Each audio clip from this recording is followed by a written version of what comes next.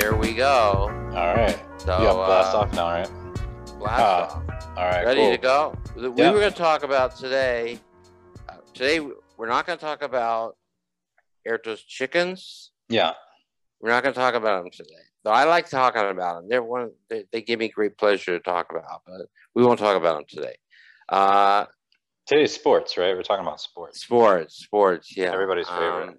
Everybody says, why can't sports be non-competitive? Let's not keep score anymore. Let's just watch it for the grace of these athletes. What do you think?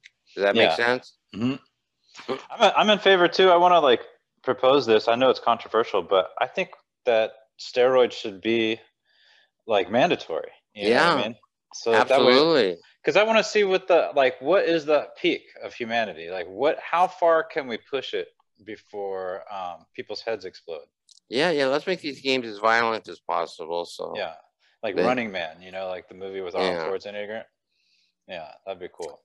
Well, anyhow, today we're going to talk about a couple shows that are new that we both saw this week for the first time, or actually we did it differently. I watched and read them, but we decided that Airto should take a different approach and just watch them, and we'll have a different perspective, perhaps. So, Airto watched Ted Lasso and Hacks, and I watched reruns of the old I Love Lucy and Good. Yeah. Wait. Oh, that's not what I was supposed to do. No. So we're going to do Ted Lasso and Hacks today. And we're not going to spend a whole lot of time on them. We're just going to tear them apart and then move on to what we like. So yeah. I mean, just pros and cons. I mean, it probably won't even be. I don't know if we didn't prepare the stuff where we deep analysis, but yeah, it's definitely. Sometimes we'll actually put up the script and actually look at lines and do almost line by line readings. But these two, we felt we'd like to kind of do it in a off the cuff, just our opinions, our feelings as viewers, right? Yeah, more like a viewer. So which one do you want to start with first? Do you want to do Hacks or Ted Lasso? Let's talk about Hacks first, because that's what I saw first. So all right. My memory works chronologically. All right, yeah. So, okay, I'm clicking into Hacks right now. So why don't you kick it off? Because that just felt like something I wanted to say. Yeah, Hacks is pretty good. It's that was HBO, but that's Max, right? So it's like a little bit of it's like a subshoot of something of HBO, not necessarily. I guess it's their new. Yeah, well, you can't. Yeah. I think you have to pay double, because you not only have to do HBO, you have to have their. I'm not sure, but I think you have to. That's not how I did it. I got it, I have to admit, through YouTube. Oh, okay. Yeah, so with HBO, their famous saying is it's not television, it's HBO. So the pilots are going to be a little bit different, skewed more toward an adult audience, at least in this particular case. And they're going to be a little bit lengthier than a regular pilot or a regular sitcom, because they're going to add those few minutes because they don't have commercials, which is, pretty nice, actually, not to do commercial breaks. But yeah, I don't know. It was interesting because, as somebody who does like writing comedy, the protagonist of the show is a comedy writer for TV. So, I'm always rooting for those type of introspective shows where you get to learn a little bit about maybe the writing process. I don't know if you ever saw Adaptation with Charlie Kaufman's Adaptation. Yeah, just to veer for a second. That movie was awesome, and I really liked. I don't necessarily believe that he's so pained when writing, but maybe he is, so tortured, but I do find people's writing process is pretty interesting. And I'm not tortured when I write. I actually enjoy writing. Yeah, so that's kind of weird. I know some people think they're tortured, and I've actually known some writers who drink while they write or smoke while they write, because it helps get them through it. But I don't need anything to get me through it. The truth is, I enjoy the process. So yeah, I've definitely smoked weed to write, you know what I mean? I can't. You've done that? Yeah. Oh yeah, for sure. Yeah, and I found it to be pretty enjoyable. Really? Hey, you can't say that. But I can't drink and write. The only thing I can do when I'm drinking is just drink more and then snack a little bit and then fall asleep. It's like, yeah. Well, you don't write any bad stuff that way. Yeah, I don't write anything. I don't know. I can't do spelling or anything. I definitely can't read.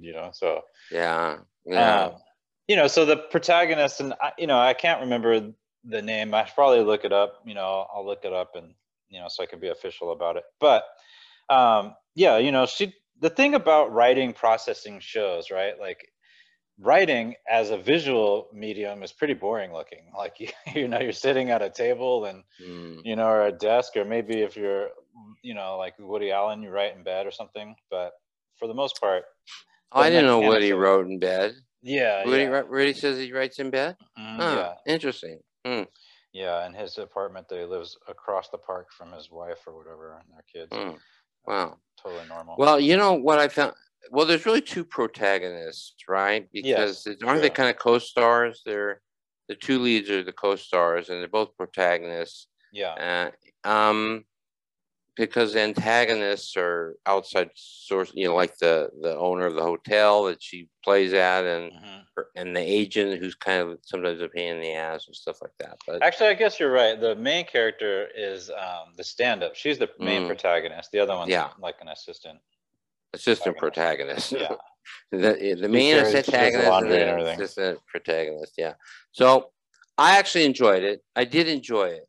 I when I see something is listed as a comedy, I used to write for half-hour comedies in the day when we used to have more jokes.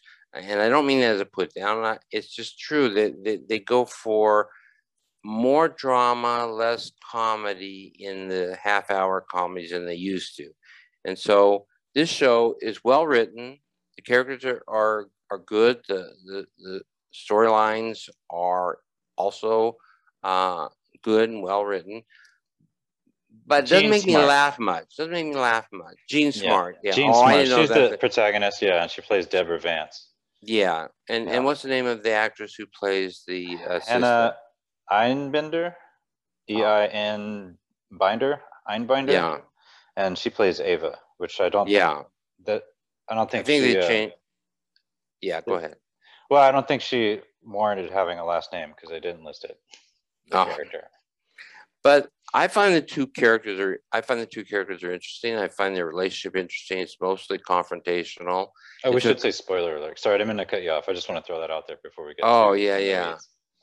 Yeah. Spoiler. Well, I'm not actually going to tell the ending of the pilot. We're going to talk about the pilot, but I'm not going to really describe the storyline. I just want to describe their relationship, which I think was mostly hostile, mostly confrontational. Which I like. Contrast to Ted Lasso. Yeah. Very, very strong difference. The story is interesting and the characters are interesting. I honestly didn't find it very funny. I found it amusing. I found a few lines making me kind of chuckle, but not like the laughs that we used to have. I'm a kind of an old timer, so I worked on Taxi and Cheers and the Tracy Ullman Show and shows like that in my prime, and those shows made me laugh almost every page or so of script, at least once or maybe sometimes twice. And these things will go 3 minutes without a laugh and just, but not boring. It never gets boring. Did you find it that it was boring at all? Airto? No, it was entertaining, and for a show that one has a TV comedy writer, the analysis of a TV comedy writer's life and their input into the main character. We can give some of the details away. The main character is a stand-up comedian. She works in Vegas. So for a show, that's a stand-up comedian-based show, it's a complete divergence from something like early Seinfeld, where we're kind of watching him work. And we do watch him work, but it's a completely different take. And like you said, it is humorous. I wasn't rolling on the floor laughing. Yeah. It didn't have that kind of, like if I watch Lady Dynamite or Bubblegum or something like that, those shows really, and this is also a female empowered show, female led show. So that's probably why I'm comparing it to those shows, which, a lot of people say that women can't be funny. And I totally disagree with that. This show wasn't that funny though. No, I'm just kidding. No, well, this show wasn't that funny, but Yeah. it wasn't because women can't be funny. I've seen women be hysterical. Yeah. I thought Veep's a show where I haven't seen that. I gotta watch that. Oh, you haven't seen Veep? Yeah, Veep's a very funny show with a female lead who gets most of the laughs. But yeah, I was going to say that, and she's hilarious.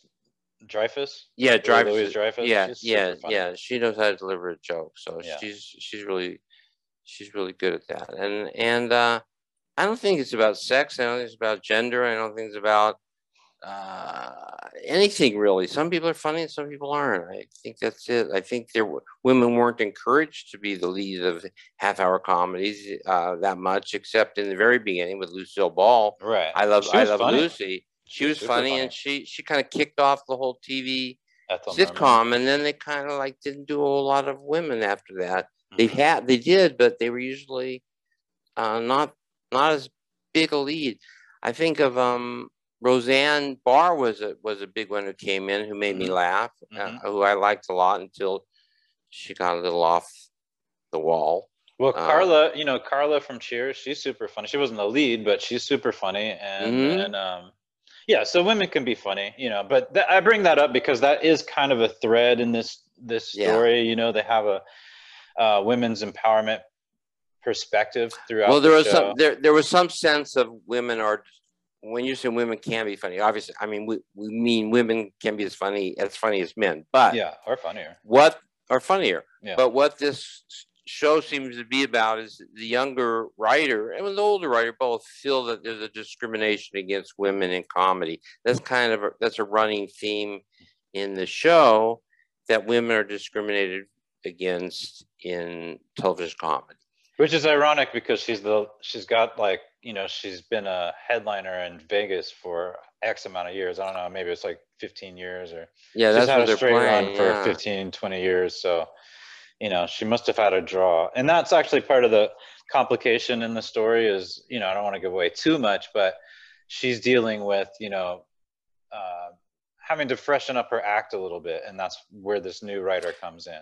And that's why I don't think it was really about sexism. I think in this case it was about ageism, because she did really well. The character did really well for a long time and made a ton of money in Vegas, and then started toward the end they wanted to bring in younger acts as part of her show, or to take some of the nights she would normally do. So they were more playing to the fact that she is out of date than that she was a woman. And so that it's very empowering, I think, in terms of the main lead, Jean Smart, because she was like she was a major star in Las Vegas. So that's not an easy thing to do. So they're establishing she was very successful, and now she's getting older. They want to bring in a younger writer to appeal to the younger audiences that they want in the Vegas showrooms. So yeah, so it's got a little bit of both. It's got some ageism, it's got some sexism, it's and they're both active characters. They both are and it's a punch down comedy. For people who aren't familiar with the term, we're going to talk about Ted Lasso, but they're diametrically opposed basically in the styles of comedy presentation. And so this one's a little bit more mean-spirited. The characters are more broken type of people. They are broken people. They're both broken people, which I think is interesting. I found was interesting. I thought you were talking about it a little bit, but I wanted to comment is that it's supposed to be about a woman it is about a woman who was a very successful Las Vegas headliner. And personally, I didn't find the jokes that they used to demonstrate the quality of her act very funny. So that was a mistake, or that was either a mistake or well, you think that was the part? You think that was like, because the jokes were kind of hacky? Do you think that was where the title come from? The title sake? Yeah, that maybe her jokes were losing their edge, and the show is called Hacks, and hacks is slang for bad writers. So hacks also can be good advice about household tips and stuff. So those are hacks also, but. And then, to punch up her joke, it was a very, like, she was banking on, the younger writer was banking on the idea that she had been canceled in popular culture, from some social media post that she had that was somewhat controversial. It wasn't really controversial, of course it was safe for, obviously it wasn't controversial. They didn't want to go that route to really do something edgy, but, it's really about two people who need each other and come to grips with where they are in life and how they can contribute to each other's craft more than it is about being super funny. You know what I mean? No, I agree. Even though it's a show about a comedian. I think the drama works really well, but it's a show about hacks in the comedy world. And maybe it's a point that neither one of them are really great comedy writers, which seems to be the impression, because they did a section where the woman who has the act, the older woman, turns to the younger woman in a competition where they're trying to punch one another's joke up, and every joke that they replace the next joke with seemed to me the same. They didn't seem funny, but they dramatically worked, and so I was never bored. And I don't want to say that's not much of a compliment to say, oh yeah, your show's not boring.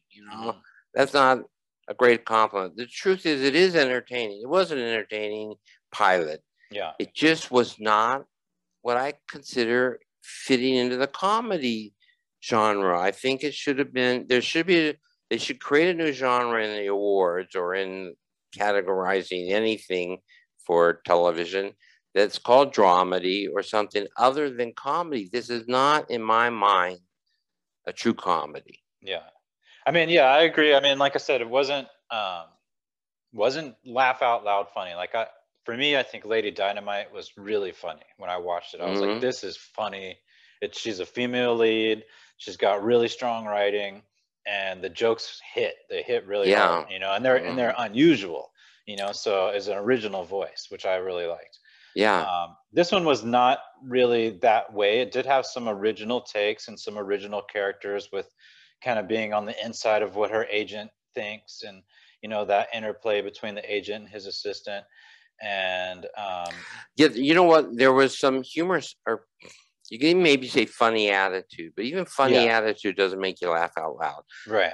There was a strong flavor of the comedy throughout every scene, but just not laughs. And I actually think funny attitude can work without jokes. For example, George Costanza, who's primarily attitude. He says funny things, but it's his perspective that makes it so funny. But in this case, it was, a little bit tepid on both, and that's what I felt. So I think if it weren't for the really well written drama, this series would not be very successful, because if it had to rely on the comedy, people would come away from it saying, well, it didn't make me laugh. Nobody wants to go to a comedy, this listed as a comedy, and come away having not laughed. I think people do come to this show not knowing what it's going to be, and I think they think it's a drama or a dramedy with some comedic framing. Yeah, I didn't have any expectations. I didn't know it was about a stand-up comedian. I didn't know anything about. I didn't read the log line. We picked the show, and I just kind of went with it from there. Didn't do too much prep, and just enjoyed. I liked the show, actually. I watched the whole first season. So yeah, you told me that. I watched the pilot and I read the pilot.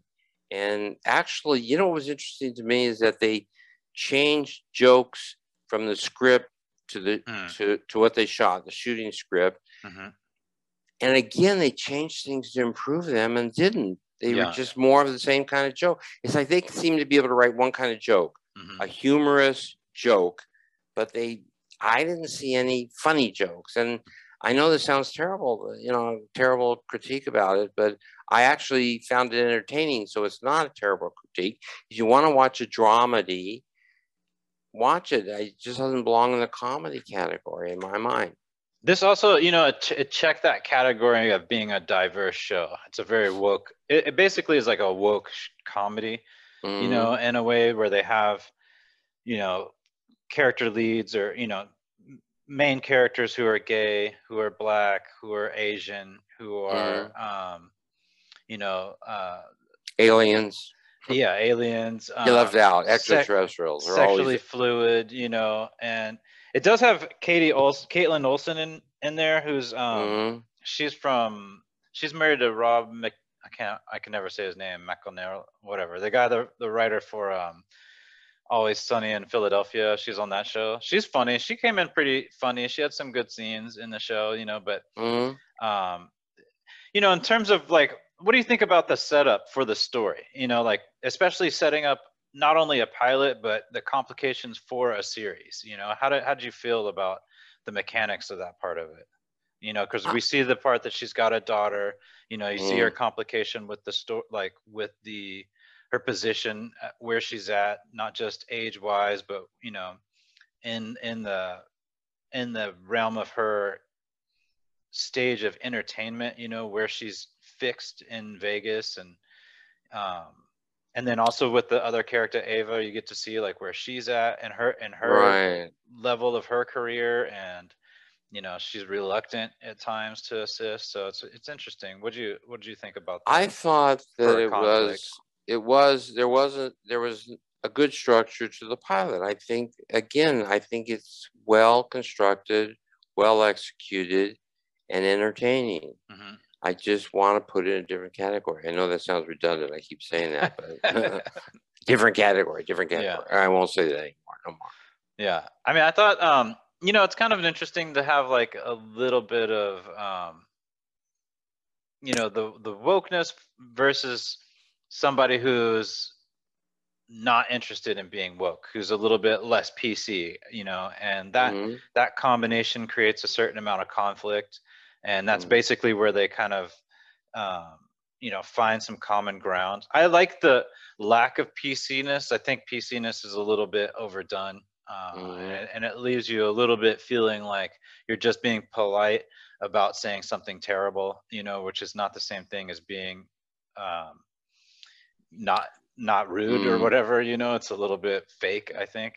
Yeah, they're rude to each other, which I did like that. I liked some of their rudeness. It was some of that was entertaining. The rudeness, the humor to that, the attitudes were funny attitudes. Yeah. There's nothing wrong with the show unless you tune in because you want to laugh out loud comedy. Yeah. Then you're in the wrong place. Yeah. And I did think that like it was interesting too, like to see, you don't have a lot of workplace comedies, right, that have to do with writing, And, I mean, there's been some famous ones. I mean, Dick Van Dyke Show, for example, workplace comedy about comedy writers. 30 Rock, which I think is one of my favorite workplace comedy about comedy writers. So this isn't in the same level, and it's definitely not like 30 Rock is a laugh out loud comedy. Yes, 30 Rock is laugh out loud. Yeah, and obscure and unique and bizarre, but also structured well, and has memorable characters. This one is just, we keep saying it's a dramedy, but I mean, you have to call it like you see it. It is a dramedy. It's much more of like an emotional built show. It's based on, like for example, Seinfeld has zero emotions. This one, if it was on a spectrum of Seinfeld to Terms of Endearment, it kind of probably falls somewhere in the middle. Obviously, it's leaning more towards Seinfeld, but definitely not as funny as Seinfeld. But that being said, I think the writing was very smart. I think it was, and they moved the storyline forward, and they brought the characters together in a way that was pretty interesting, and then had some elements of surprise toward the end. There were elements of surprise that worked nicely too. So yeah. So if on thumbs up or thumbs down on this one, I'd say no thumbs. I'm not gonna judge it that way because it's really entertaining. Just go into it with the right attitude. Just going with the attitude that you're gonna follow these characters. You're gonna care about the characters, which is all good stuff. Just don't go into it wanting endorphins from laughing because that's not. Well, it's interesting too. Did this one win anything or get nominated for anything? Yeah, I think she won as Best Actress, didn't she? I don't know. I don't really follow the Jean Emmys. Smart, I thought she won an Emmy for Best Actress. At least she was she was nominated. I think they both may have been nominated, but it didn't win for Best Show. Best Show was Ted Lasso, which we're going to talk about. Yeah, in comparison to I didn't end up watching the whole season of Ted Lasso. I watched the pilot, and we could probably segue into that one a little bit. For me, seeing that Ted Lasso was so highly nominated, kind of, I don't like to like know something so great before I watch it, so I tried not to pay any attention to it. Finding out a lot of that information afterwards was, fine. In terms of which show I was like moved to watch more just based on the pilot, I watched the whole series of Hacks. So Ted Lasso, I haven't watched the whole series. I wasn't moved to watch the next episode in such a way to where I was like, oh, let me just see what the next one's about. I probably will watch more to see if I'm more engaged along the way, but that style of comedy, that punch down or punch up comedy where he's being super nice and everyone's a curmudgeon around him. Yeah. I was kind of annoyed, to be honest with you, about his character. It was a bit much. It's like, yeah, just because he's being super likable like that doesn't make me like him. It's kind of unreal in such a distant way to me. It seems like I've known people like that on the bus, or like, you know what I mean, like or like hanging out behind the buildings, when you're skating or something, and they always want to buy you like some like a soda and like fucking touch your inner thigh or some shit. It's just well, my thought with him was that if you can believe that he's sincerely the character he projects, I will like the series more. Yeah. If he's manipulating people with his niceness, I don't think I like the series as much. Yeah. But we have opposite opinions about the two series. You would rather watch Hacks. I did. I mean, I watched the whole series. I'm going to watch more because maybe, I do like to give a pilot its island, I like to put it in an island and say, like, what are the mechanics of this particular piece? Because I know that may not be the whole show, and it may not stay like, like Parks and Recs is a perfect example, where the show grows, and as it grows, it just becomes so much more than what the pilot was. Right. Sometimes the pilots do too much introduction of characters and theme, and consequently lose some of their entertainment value. And I think that between Ted Lasso and Hacks, I would prefer to watch Ted Lasso. But I'm making my own assumption that his kindness, his niceness is genuine, that is who he is. That's what I got. I felt like the character's supposed to be sincere that way. Yeah, so given that, I'm okay with it. If it turns out later on that he's manipulative, I won't like it as much, except that might make it more interesting. But in some ways, it would be disappointing. So I have to say I was entertained by the pilot, and I watched some clips of other episodes, highlights of other episodes, and I found that it was charming. He's a charming guy. If you buy into his sincerity, if that's genuinely who he is, he's a charming, fun guy. Was it funny either? Here's that sounds like I'm prejudiced or sour grapes because I worked in a different era of comedy when we had to have 3 jokes per page. I mean, 3 hard laughs per page, or they wanted you to rewrite it. And now they don't do that anymore. They'll go pages and pages without a hard laugh. This one was definitely much more traditional than Hacks, in terms of the setups and everything. It's much more sitcom style than Hacks was, I think. It still didn't seem like it had a lot of jokes in it. It had a lot of attitude. And the attitude was entertaining and funny.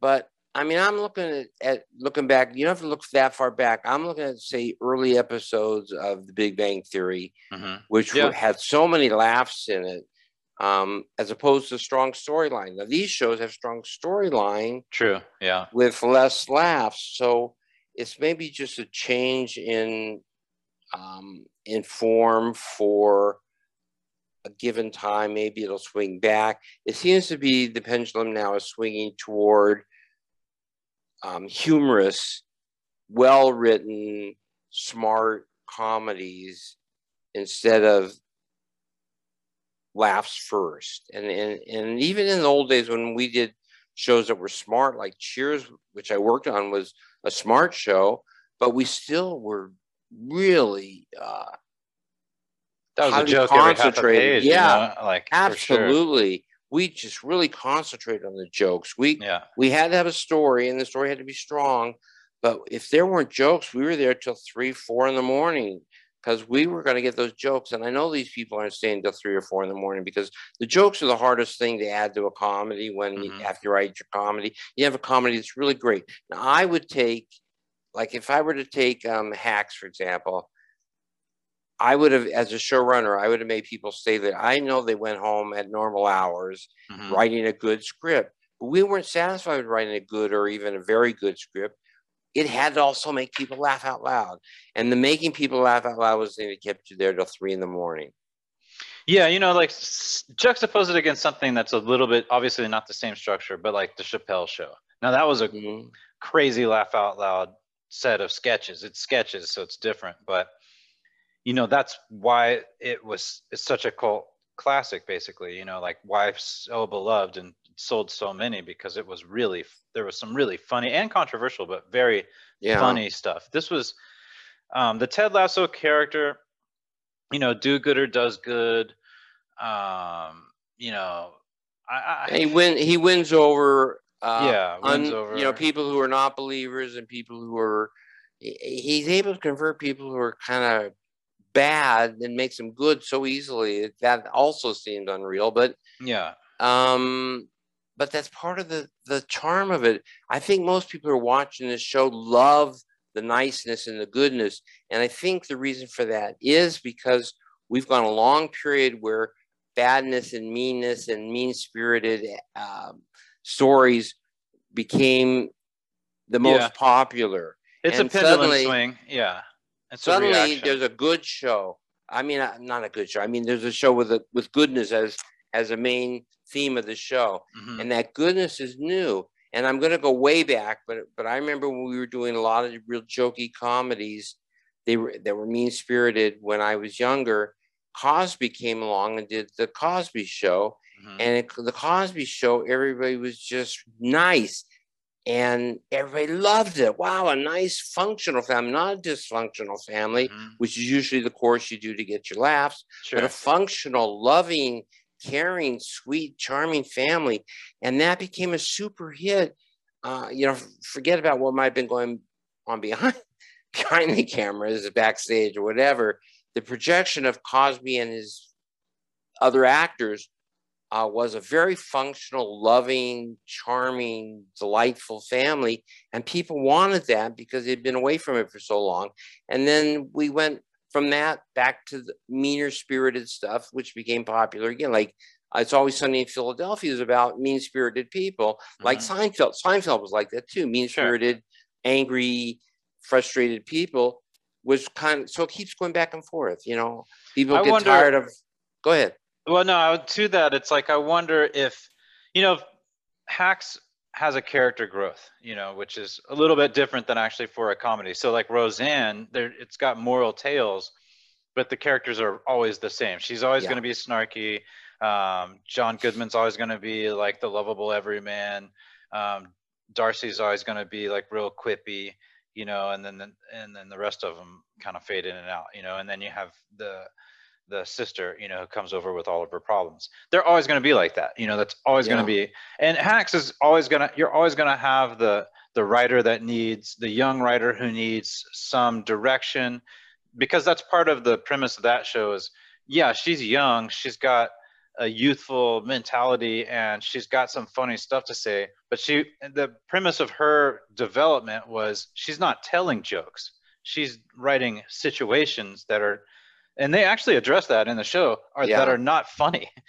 She's not writing a joke. She doesn't have a setup and a punchline. She has no follow through. She has, observations about things that are unimportant. The Jean Smart character is just the opposite. Hers are all set up punchline. That's the way she writes her material. So there's a contrast there, which is really, it's good. It plays well, but both shows play well. Both shows play well. I think both shows are shows I would watch if I had nothing else to watch. If I could watch paint drying instead, I would do that. But no. Yeah. I'm kidding. You know, obviously. Well, no, they just have that fast drying paint now, so it's like there's nothing else to watch for too long. I know. Acrylic. But no, I would watch both these shows. I don't spend a whole lot of time watching television because I prefer doing other things like writing television, which is say, if you don't watch it, why do you write it? Because there are things I like that I think there are things that I've always liked about television and always will. But if I watched more television, I definitely would have both these on my list. And I was just going to ask though, like, and it remains to be seen. I haven't seen the first series of Ted Lasso, so I'm curious to see, as an emotional development and payoff, will it be more of a payoff for Hacks? Because I saw that first series, or I saw that first season. I know what the emotional payoff was for that show. I wonder versus Ted Lasso if it's going to have the same level of emotional payoff, because his character probably will not change. It's going to be the people around him that change. Yes, and I've only seen clips. I'm not going to be a spoiler by telling, but I've seen clips from the whole first season, and there are some really wonderful twists and some really wonderful conversions and changes. Not to Ted. Ted's pretty consistent. He's going to stay pretty consistent. He changes everybody. So it's like you take a bad situation, dysfunctional team, you bring in this goodness, and this goodness infects everybody with goodness is kind of where they're doing, which I like and I'm enjoying. And as I said, I would watch this series. If I were committed to watching series, I would do this. But the episode that I saw, the pilot, and the clips I saw, I could see that it's strongly written, performed, and the stories are moving. The stories are moving. You'll see that as you watch more. Have you ever seen Peter Sellers Being There? Mm-hmm. Is it Being Here or Being There? Being there, I think. Being There. Yeah. Yeah. I mean, this character, it reminds me of that character, although, you know, much more present, mentally present, and emotionally intelligent, right? But the idea that this character, you know, Being There is funny because of the fact that he is a little bit disconnected. So when he finds himself in a bind, he just explains different gardening techniques, and everybody applies that to the current moment to think he's such a genius. They think he talks in metaphors when in fact he's talking literally. But he's a little crazy, so he's not understanding the situation. So he describes something else, and everybody assumes it's a metaphor. Yeah, and they love it. This guy doesn't speak in metaphors, though. It was a very funny show. And at the end of the movie, and at the end of the movie, there's a sense that, is he Jesus Christ? Is he the Savior? You know, is he the Messiah? Who is this guy? Because he comes and he makes everybody do better. Yeah. And at the end, I won't tell you about the movie either in case you want to watch it. Then there's something he does that really makes you think maybe it's more than we even thought. Yeah. He has that like cult-like building ability though, where you speak in non sequiturs and metaphors and hard to decipher phrases, and oh, now he's a genius. He's in touch with something, and you know, we do have that as a species to gravitate towards people who are you know, less expository in their conversation and more vague, and we seem to think like, oh, that's the one who knows it all, you know. Yeah.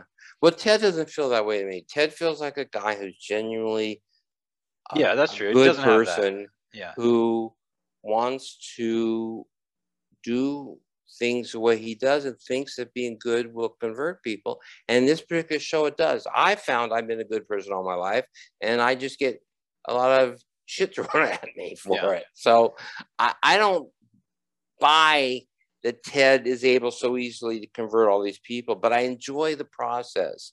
So I enjoy the show. I think it's a stretch of reality. Usually a good person comes into a room with a bunch of bad people, and probably more apt to leave as a bad person than the bad people leave as good people. It just doesn't seem to work that way. Ted goes to this awful screwed up team and is able to make everybody decent, good people. It's just, Not very likely, especially in sports. I've had my experience in sports, and it's not where people are usually converted to being nice. People don't even like niceness. And so he has an Sports is antagonist at competitive. every turn, because, Yes. everybody's bitter, and it's got that. I don't know if you've ever seen Major League with Charlie Sheen. It's got I didn't see that. a No. similar premise as to like what's going on with the behind the scenes and why he's actually there. And sports is a very aggressive, there's even a sense about encouraging anger and conflict, because it makes you perform harder and faster and meaner and stronger. And Ted goes against all that, because he comes to the team and he's forcing niceness down their throats, which usually softens a team in reality. But in this situation, it makes the team better too, which I won't tell you too much about that, but it's an allegory. It's not reality, because it doesn't work that way. It just doesn't work. Goodness does not come in and convert badness to goodness. It just, maybe over time you can have an influence, and in some cases it change. Some people will change, but this is an allegory. This is a little bit of a fairy tale here. Yeah, like in comparison to Atlanta, right? Because we talked about Atlanta. So Atlanta, I want to go back and watch it. Because I'm like, damn, I can't believe I watched all the Hacks and didn't watch all of Atlanta, because I really liked Atlanta. I like the humor, I like the uniqueness, the oddity of the characters, their positioning against each other. And there were some actual laughs in it. It's still not as many as the old sitcoms, but there are some real laughs in it. Yeah, and there's an interesting setup. I watched a few episodes. So actually, there's some really hard laughs in the next episode. I don't know if you watched the next episode, but I was of Atlanta. Yeah, I found myself laughing out loud for that one for sure. And it has this storyline. It seems like it's going to progress in a very interesting way. Whereas, that's so. I'll just finish this thought. So I want to watch more of that one. Ted Lasso, I feel like, and hopefully it's good, but I'm not driven to watch it. I will watch more because I want to see if like my original impression and interpretation of the story and the characters leads me to a surprise, so because like Parks and Rec, like I did not like Parks and Rec, and it took me 3 times to watch that on over a span of a few different years, where I watched Parks and Rec, didn't like it, and then finally I sat myself down, watched all the episodes, I think up until maybe like mid 3rd season. That's right. I was like, wow, this show is great. But that was after this first 2, after they got rid of one of the characters in the You know what happened? They started being kind of a mild comedy, with no strong, even the storylines weren't very engaging, really. It was just all okay, worse than either of these 2 shows in my mind. But as you said, later on it became huge. It became a blockbuster, later on. Yeah, it's one of my favorites of all time shows. Yeah, I love it. It's up there with The Office for me. It took a while. And Seinfeld was like that. The first few episodes in the first season weren't very good, and it got better. Ted Lasso and Hacks both start strong enough that I think both are starting stronger than Parks and Rec started. But yeah, so in terms of their characters, like feeling engaged, like in that world. Yeah, I would say that's probably true for sure. So, and I'm telling you, you're going to be surprised. There are some twists. Most of the twists from Ted Lasso is how other people react, and then his counter to the reaction, because we're not all thinking about making every thought you have in your head being goodness. So you don't always anticipate what Ted's going to say, because you're not thinking that way. Somebody says something like, terrible to your face, most of us get mad back, and Ted doesn't. And you'll see you'll see some surprises and some very simple moments that on paper look too simple, but I think the characters pull them off and make a moment out of something that's very simple and very, very nice. The niceness is a big part of that show, niceness. But they take a nice moment and they play it so well. What I just realized is this whole woke community that we live in, that's been pushing us to be PC in every corner and around every corner, and put a safety net around every being, and put helmets and knee pads on everybody, and put warning labels on all hot things and all cold things. Now, ironically, it's pushing us into this like Christian motif, which is like a character that is super nice and is surrounded by meanies, and he still learns to navigate this world and gradually convert people to being a little bit less curmudgeon-y all the time, and I find that actually kind of a funny analysis of, not really funny, but an interesting analysis of where we are as a culture, at this day and age. I think we had gone too far to being politically correct all the time, and I think it's hurt some of the comedy and drama, especially the comedy, I think. But sure. But I think that will change. But I think I know you, and I know your appreciation of comedy and character. I think you're gonna like Ted Lasso as you watch more episodes. Yeah, I think definitely. You will, and I think you got to go. You know why I think you haven't watched more episodes of Atlanta? Atlanta makes you think. Atlanta has drama that kind of, in some ways, makes you angry or decisive or want to act. And so it's kind of a little more work. You know what I mean? It's a little more work to watch an episode of Atlanta than it is to watch an episode of Ted Lasso. Ted Lasso is just kind of, you kind of know it's going to work out, but you don't know exactly. So that's how they keep it clever, that you get to an ending or a twist that you say, okay, I can see that was inevitable, but I didn't predict it.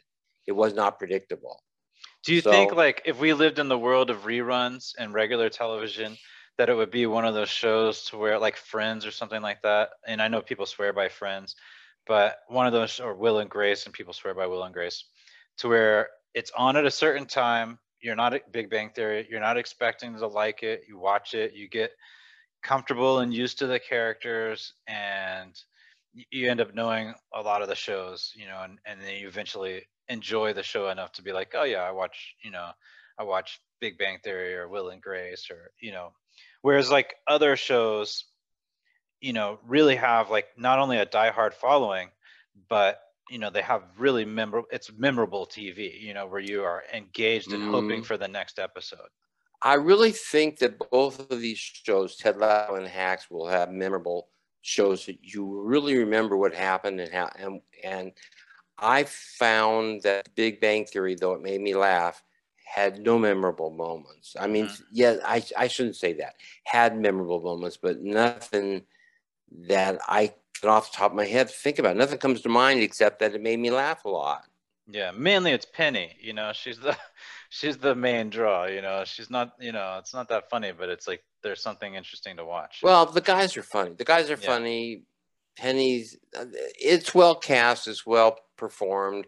It has a lot of jokes and lots of jokes in it. Yeah, it's got a lot of jokes. If it didn't have the number of jokes it had in it, it wouldn't have lasted this long. It survives on the number of jokes and how funny it can be, because it isn't memorable in the sense that you relate to it on a profound or a really human experience feeling. It's just laughs, and it has a lot of laughs, and that's why it succeeded, and that's why it was actually, as long as it was on the air, it was the most popular comedy on the air, and one of the most popular shows. I think for a while it was more popular than anything. It was more popular than everything except, I think, football, and I think it beat all the dramas. So I think it was in the top 10 all the time, and that's all on the laughs, because I cannot tell you that I cared ever about. You knew what was going to happen with Penny. You knew what was going to happen with Sheldon. You knew what was going to happen with Leonard. You knew where it was going, but you laughed all the way, so it was okay. But I don't remember a moment where I went, oh, wow, aha moment, or a twist moment, or something that moved me. Nothing ever moved me on that show. Nothing ever moved me on that show. Yeah, and it has to say it has a tenth of the storyline of either these two stories, Hacks or Ted Lasso, is actually being very generous. I mean, it has less than a tenth of actual story content. Like you said, it's got not 90% more jokes. Than the other two shows, but it definitely does not have that much in terms of story. But in It's my not mind, Breaking it's the Bad or old. something. It is the old sitcom formula, and it does that clearly is in the comedy category. That is a comedy. Yeah, That's no not dramedy. no dramedy there. That's a comedy. That's not a light comedy. It's boom. It's comedy. Yeah. You know, and it fits the label, and that's why it was so successful. And so, those of you who are thinking about what kind of comedy you're going to create, it's up to what your own taste is. If you're the kind of person who likes to write lots of jokes, then there's a big market for you. If you want to be if you're the kind of person who likes to write softer jokes and more drama, there's a big market there also. So it's up to you to decide what you want to write. Passion is important, enthusiasm is important, inspiration is important. So go with, what moves you, because there's markets. It seems like there's a market now for everything. When I was doing it, the only comedies that made it were really hard laughers. But now today you can get by with stories that are humorous. It's like, it's a whole new genre. There should be comedy and humor. Maybe humor should be humor. I know, and comedy is it's semantics kind of, but humor means something different to me. Humor was Mark Twain. Yeah. Comedy was it was a funny comedy writer that I used to say. Woody Allen's, or some of his short stories made me laugh out loud. Mark Twain never made me laugh out loud, but I loved his stuff. It was great character, great story, great points to be made, purpose and profundity that didn't exist in lighter works like Woody Allen's work. Though some of Woody Allen's work was profound as well, but yeah, it's kind of like Vonnegut. Vonnegut has some laugh out loud moments. Yeah, but yeah. he's definitely looking at the human element. But Vonnegut, had a really perverse sense of humor that was really strong, and I loved his stuff and his stories. But his stories were the strongest part. But they always had this sense of a lightness, even in their worst situation. He told horrific stories with a lightness to them. So there's a genre there. It's just in television, we used to just make it simple: comedy, drama, comedy, drama, comedy, drama. And then it started like overlapping, and now it's hard to define one from the other. And there are some dramas that have a lot of good comedy in them. What's interesting though is we're talking about which one falls on like in terms of the spectrum of dramedy and comedy, which one falls where.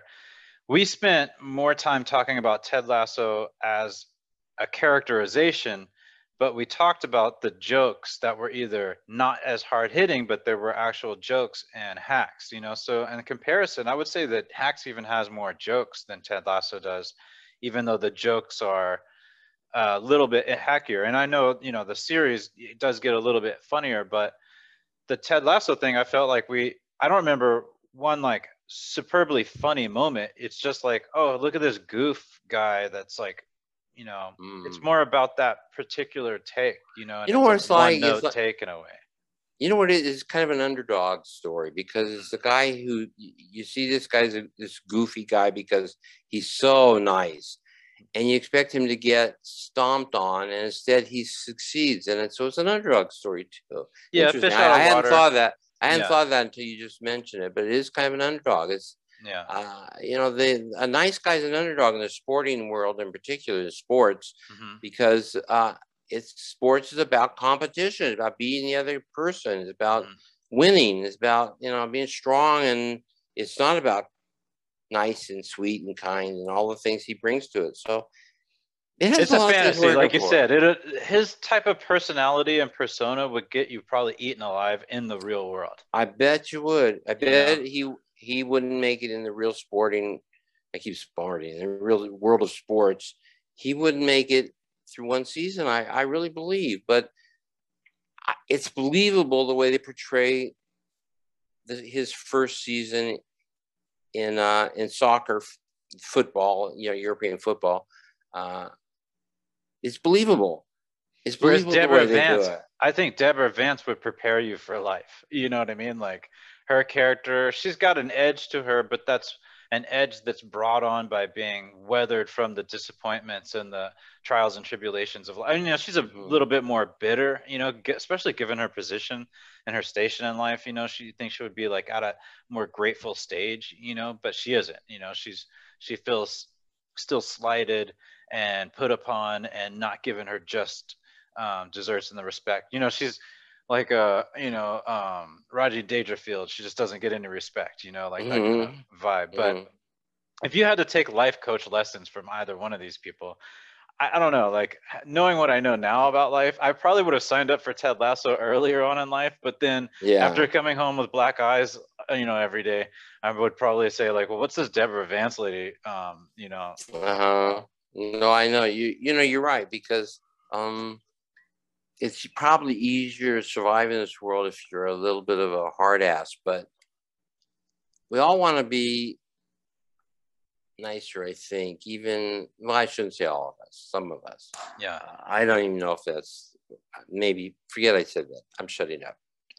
I think, like, you know, like to put it in Karate Kid terms, like Mr. Miyagi was stern. He wasn't nice all the time. He did good things. He did nice things. He ultimately believed in the underdog to achieve. You know, that makes you endear. But he was hard about like, hey, you got to do these chores. He just wasn't the guy from Cobra Kai, you know, who had no mercy, you know, and that to us, I think as a, I don't know if as a species, but it seems like you're uncaring and in a way that's unjust, you know. And so, but you know, Mr. Miyagi is going to chop somebody down. He might not sweep the knee, but he's going to chop somebody down if need be to protect himself. Whereas the other guy is going to chop you down when it's unnecessary, you know. So it's a completely different kind of concept. So to show off, or to feel superior. Dominate completely. Yeah. To dominate. Yeah. So bottom line for me is, I think we can end this here, but because I think we've covered it pretty well. Is that for me is that I recommend that you watch both shows, and I think you may find that it's going to be worthwhile regular viewing for you. I have no problem with either show being a staple of quality TV. Yeah. I mean, I'm gonna watch some more and then see if I move to watch the rest of the season. And if I am I may give my opinion on what the 2 seasons, how they weighed up, you know, how they weighed out. You know, I think it'd be cool if you watch more Ted Lasso and tell us next time we have one of these podcasts. Yeah. How you feel after you've seen some more episodes, because I know how the first episode can make you feel like, man, this doesn't have legs. This doesn't have legs to travel. Yeah. But I think you're gonna see differently. So I'm curious what you're gonna think after you see some. You know, but like, let's take a look at like some of the shows that you worked on. None of those people, like, and that's what you were talking about earlier. None of those, like the characters that you ended up liking, were the kind of the curmudgeon-y ones, you know. That's the one, they got the big laughs, you know, like. Yeah, for the history of television, I think I started watching sitcoms with the Mary Tyler Moore Show. That's how old I am, so that goes way back. But in that one, the favorite character was the Ed Asner, who just passed away, actually, just a little short while. He was this kind of mean and arbitrary and dogmatic character. But he was so funny, and he was not vicious. He was not mean-spirited. He just was tough. He was a tough guy. And on shows I worked on, like Taxi, Louis De Palma was an asshole, but we loved him. So, gosh, you know, if you write a character well, find a character who's strong for whatever reason and write that character well. The characters that I lose interest in are the ones who aren't strong, either by being either too angry, too mean, or too nice, or too good.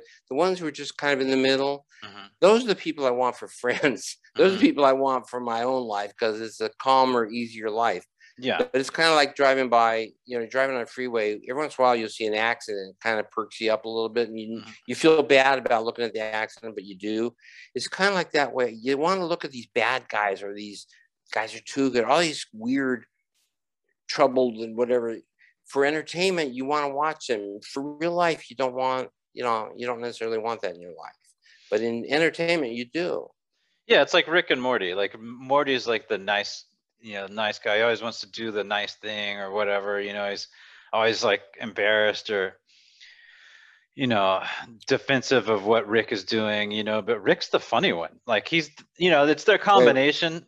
Rick is a grandfather. Right? Yeah. Or is Morty?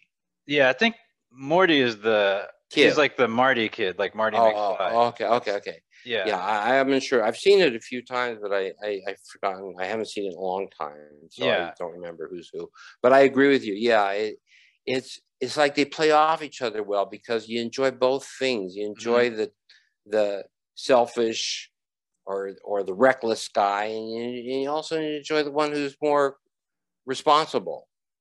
But I don't think you can do a series with just a responsible person. I think you get bored, and that's why you're having a problem with Ted Lasso. He just seems like a nice guy, but you're going to see the twists of everybody else to this constant niceness is, I think, what's working for the series.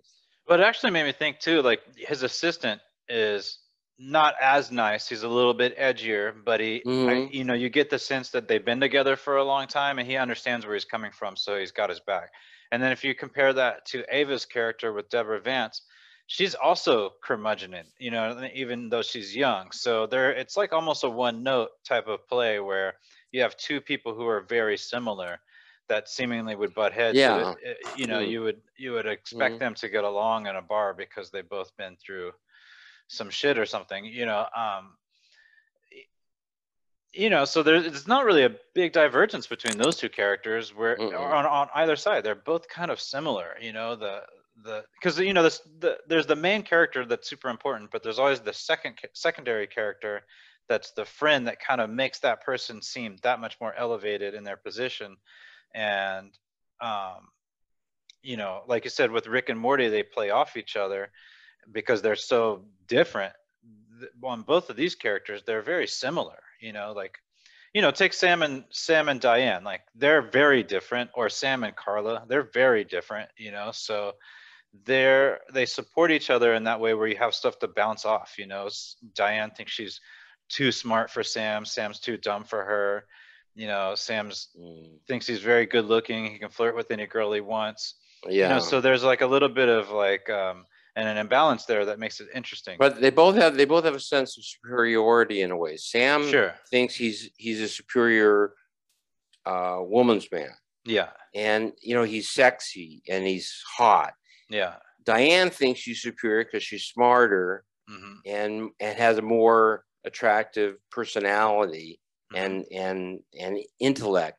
So they both feel superior in completely different ways, and yet they're drawn to each other. She's drawn to Sam's sexuality, which she thinks he has, and he's drawn to her being smart because he's never been with smart women, and he likes that this woman who has some thoughts in her head is still attracted to him. He's usually attracted to bimbos, so yeah, when you're writing your series, when you're creating your comedy pilot, you just have so many choices. I always tell people the great thing about writing is you have the whole universe. If you're an actor, you have certain limitations. You have what you can do with your body and your voice and things. With writing, you can do anything. I mean, I've written comedy and drama. I've even done some horror stuff. You can do anything if you're a good writer and you know how to use the language and you know how to create interesting dialogue and interesting characters and strong storylines. You can do. You just have the whole universe to pull from to make your stuff happen. You just have, and you can do it at home on your own. And actors have to be with other actors. And they have to work out together basically with their dialogue classes or their acting classes. You can almost stay at home and just read and watch good stuff and learn from it and develop your own voice and your own style and your own writing almost entirely on your own without much help. But as long as you use good examples to grow from, Yeah. So I don't think you have to go, this is going to get me in trouble. I don't think you have to go to university for 4 years studying creative writing to be a good television writer. But I do think you have to put in the hours. I think you have to watch good shows, read the scripts that go to those good shows, see what's put together and get a sense of character, story, and theme, and those basic elements of writing, and just grow by practice. And you don't have to do it with somebody else. You can do it by yourself. You know, it's interesting you brought up, you know, writing these different genres. If you blend genres, like I find that comedy and horror can kind of work in tandem, which is unusual, but it's like that heightened sense of timing and experience. But if you write, like there are some good sci-fi comedies, you know, but it's not really a genre that blends well. It's not as easily acceptable, and I think that's because there's a certain, the sci-fi crowd seems to be I'm gonna go out on a limb just because I want them to hate me. I don't care. The sci-fi, I don't even know what you're gonna say, but I already hate you for it. The sci-fi realm seems to be too, like they put too much on it. Like there's too much. It's a self-imposition of intelligence. Like they think they're too self-serious, right? Like they're using all these like made-up phrases to, like, you know, phasers on and shit like that. I don't know. Like it's like too much to where they think that there's like, they can't be humorous. There are good, you know, like Galaxy Quest I thought was funny, and then there's the one that Seth MacFarlane did. And Mel Brooks did a classic, Spaceballs. I love Spaceballs. Yeah, really silly, but campy. Funny. That's very campy. Very silly but funny. Yeah. Yeah. Gosh, I don't know. I don't know if that's true what you just said. I think what we're going to have to do is cut that all out, because no, gonna have to fight it out of it. No, but you know, I understand what you're saying there. I don't know what genres go together well. I know that sometimes drama is heightened by comedy, and comedy is heightened by drama. And that's why horror. I remember Elvira. Sure. She just came out as a lesbian, actually. Yeah, I saw that. And she apologized for not telling people sooner, but she'd come out. And what a letdown for so many people who were like, I know, guys who fantasize about her. Yeah. But she used to come out after, she'd do these horrible, scary, in a campy way, scary, badly made movies. Yeah. And then you'd cut to her, this gorgeous woman. She'd come back, this gorgeous woman wearing something very low cut, very revealing, looking very sexy and pretty, in a very provocative position or posture, and say, "Oh, wasn't that awful? You know, what a terrible movie this is." But then it makes some corny joke or something. But that all working, you're laughing and you're feeling good because you were just feeling awful because this guy just cut somebody's head off. And then now you cut back to this woman and she's criticizing that too. And she looks gorgeous and she's telling you corny stuff. That contrast worked great for them. And that was a whole genre. This other people did that, breaking up bad horror films with some light humor, and that humor was much stronger, contrasted by that horror. And I think vice versa. I think then you came back to the horror after all that lighthearted comedy stuff, and I think maybe you got more drawn into the gore and whatever. But it's interesting that the combinations. I always worked in sitcoms, so I was always writing comedy with something, with drama as a basic structure, but comedy. But I've always enjoyed when a good drama has a character who's got a sense of humor. You know, there aren't a whole lot. I'm trying to remember some, but there've been some. You remember? God, this goes back. Nobody's going to remember this. The Rockford Files. Yeah, I remember that. You remember that because you watch old TV, but most people won't. But that was a case where the guy's humorous attitude played against the kinds of cases he was dealing with as a detective. I remember with Columbo. Murder, She Wrote. She kind of had like a, you know, sense of humor about herself, and same. And the Columbo humor would work. You know, Monk had that. Yeah, and Monk was like that. And they weren't. The comedy wasn't great, and the drama wasn't great, but together they were really kind of a special thing. They made both better. You know what? I saw Clint Eastwood's The Unforgiven, and I was like, I didn't realize like that. It was like some parts of it were like a comedy. I was like, I never realized that this was like a funny movie. You know what I mean? Like I don't remember it. I don't remember it. Yeah, they had some funny lines.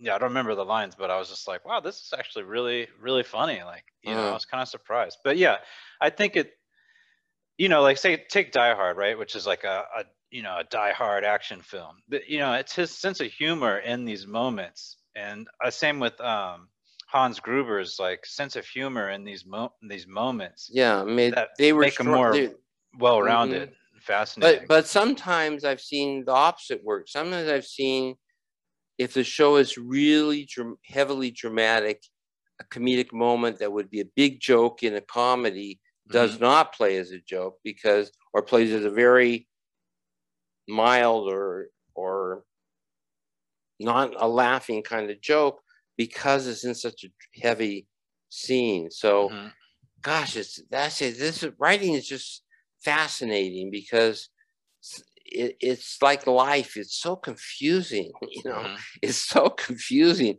but good from bad instinctively or impulsively or emotionally or on some level.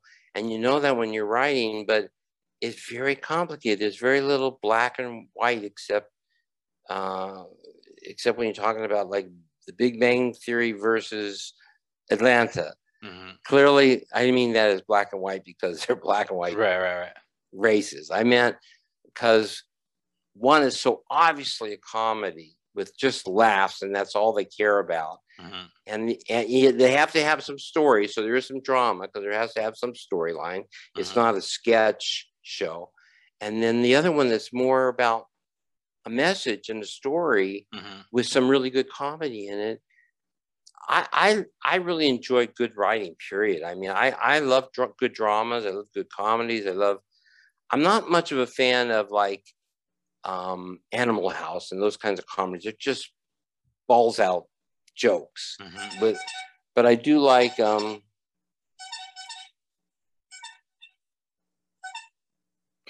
I just killed the clown who was honking that horn. Yeah, I liked, Animal House was okay. That was like that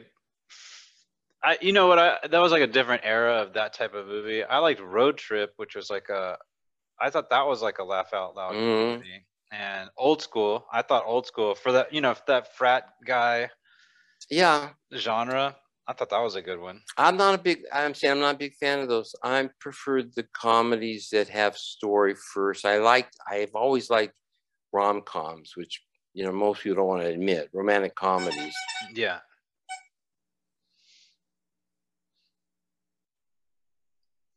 I don't really, I liked, actually one of my favorite, it's not even really a romantic comedy, although it is humorous and it has a funny person, is Punch Drunk Love. Have you ever seen that?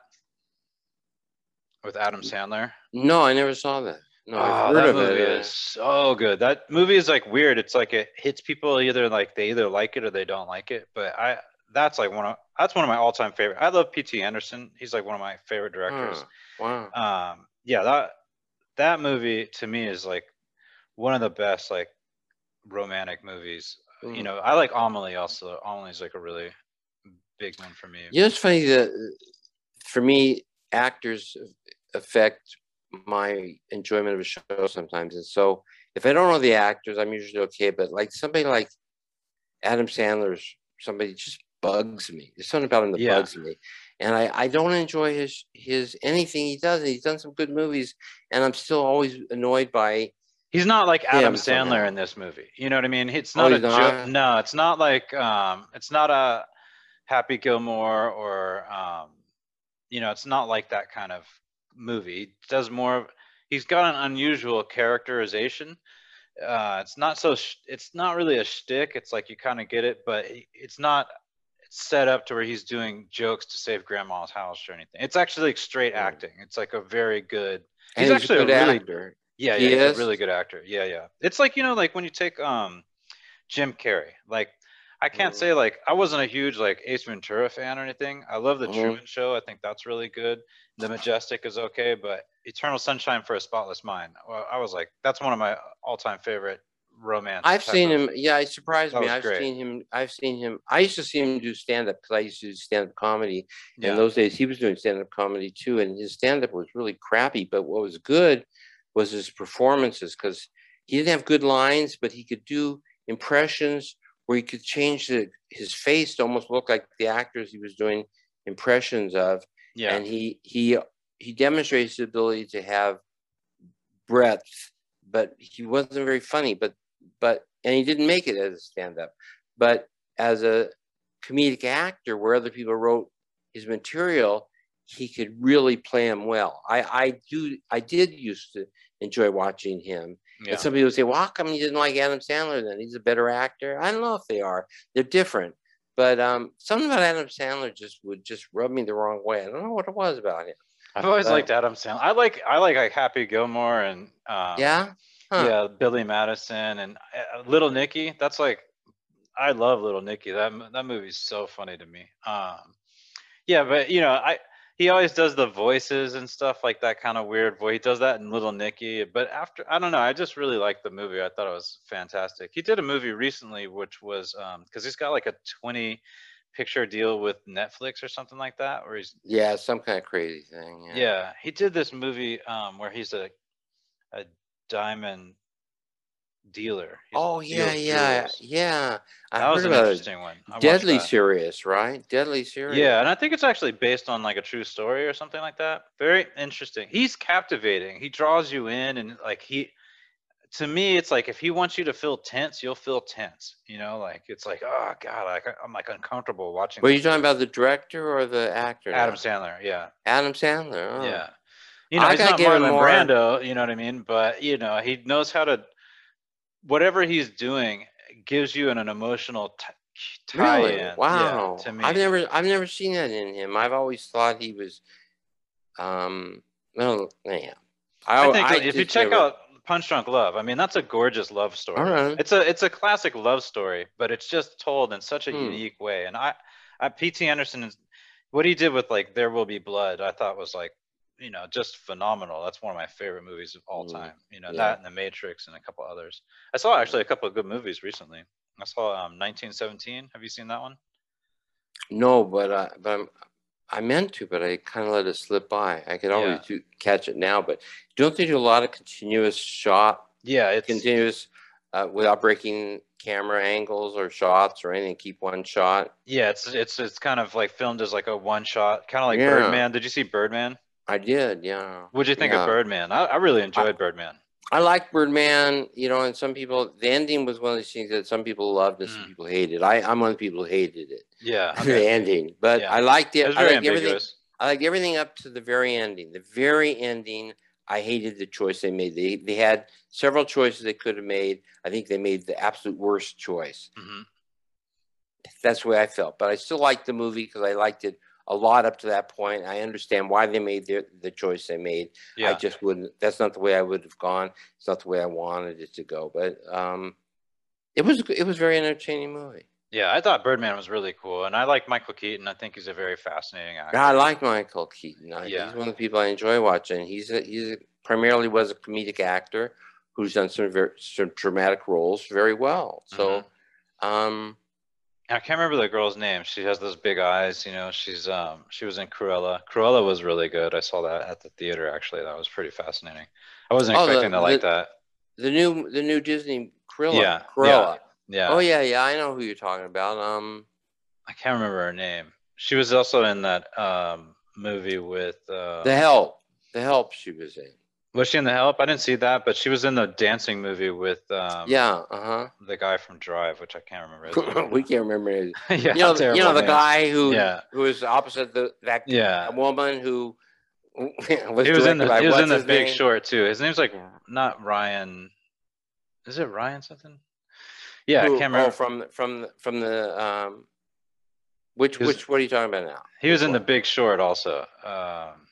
He's really popular. He's like, you know, he was also in The Notebook. Somebody shout out the name. I mean, it's just like he's so fucking famous. I can't remember his name. I want to say Ryan something, but I don't know if that's right. He was actually in also The Believer. I don't know if you ever watched that movie. It's about a kid that was like pretending he was Jewish, but he was a skinhead, and he was pretending to be like to not be a Jew. He wanted to be a skinhead, and so it was that was a very interesting movie. Wow. Ryan, damn, I'm awful with names, man, when it comes to shit like that. That's why, like, Keats would ask me, like, back in the day, like, oh, who would you like to have acting in this movie that you wrote or that thing that you wrote? And I'm like, fuck, I don't know, man. I'm terrible at this shit. I know the actors. I just don't. Sometimes I can't remember their names. I don't know why that is. I have the same problem you have, and sometimes I'll have to. The minute the name said, I'll know. Ryan Gosling. Oh. Yeah, that's the name. Yeah. Yeah, there are several Ryans out there right now. So yeah, Ryan's a popular one. Yeah. So, but I saw 1917. I thought that was good. Check that out if you get a chance. And I also watched, which kind of threw me for a loop. I thought it was going to be a totally different kind of movie. It was on Netflix. I watched it the other day with my wife, which is The Killing of a Sacred Deer. Have you seen that with Nicole Kidman and some other fucking person that I can't remember his name? And Sonny something, I can't remember Sonny's last name. He's a little kid in this movie, but he was in mid-90s. He's a skateboarder, so I kind of that's why I can remember his name. I can't pronounce his last name. It's like Soljic or something like that. But well, as long as you can remember your own name. Sometimes that doesn't always work. when you can't remember your own name, it's time to get some meds or something or some. Yeah, if somebody catches me on the wrong day and just asks me real quick, I might like panic and not remember and shit. I've done that actually before. I've actually done that with even when I was a young man. I've done that for some reason. I don't. And somebody else told me that. Oh no, you know who I don't know if this is true or not. But I heard Brad Pitt doesn't remember faces. Yeah, that's I saw some interview or something where he can't recognize faces. Yeah. But I don't remember names. If I'm at a party and somebody takes me around and starts introducing me to people at the party, I cannot remember anybody's name. I can't do it. That's why I don't like name drop, because I just can't fucking remember people's names.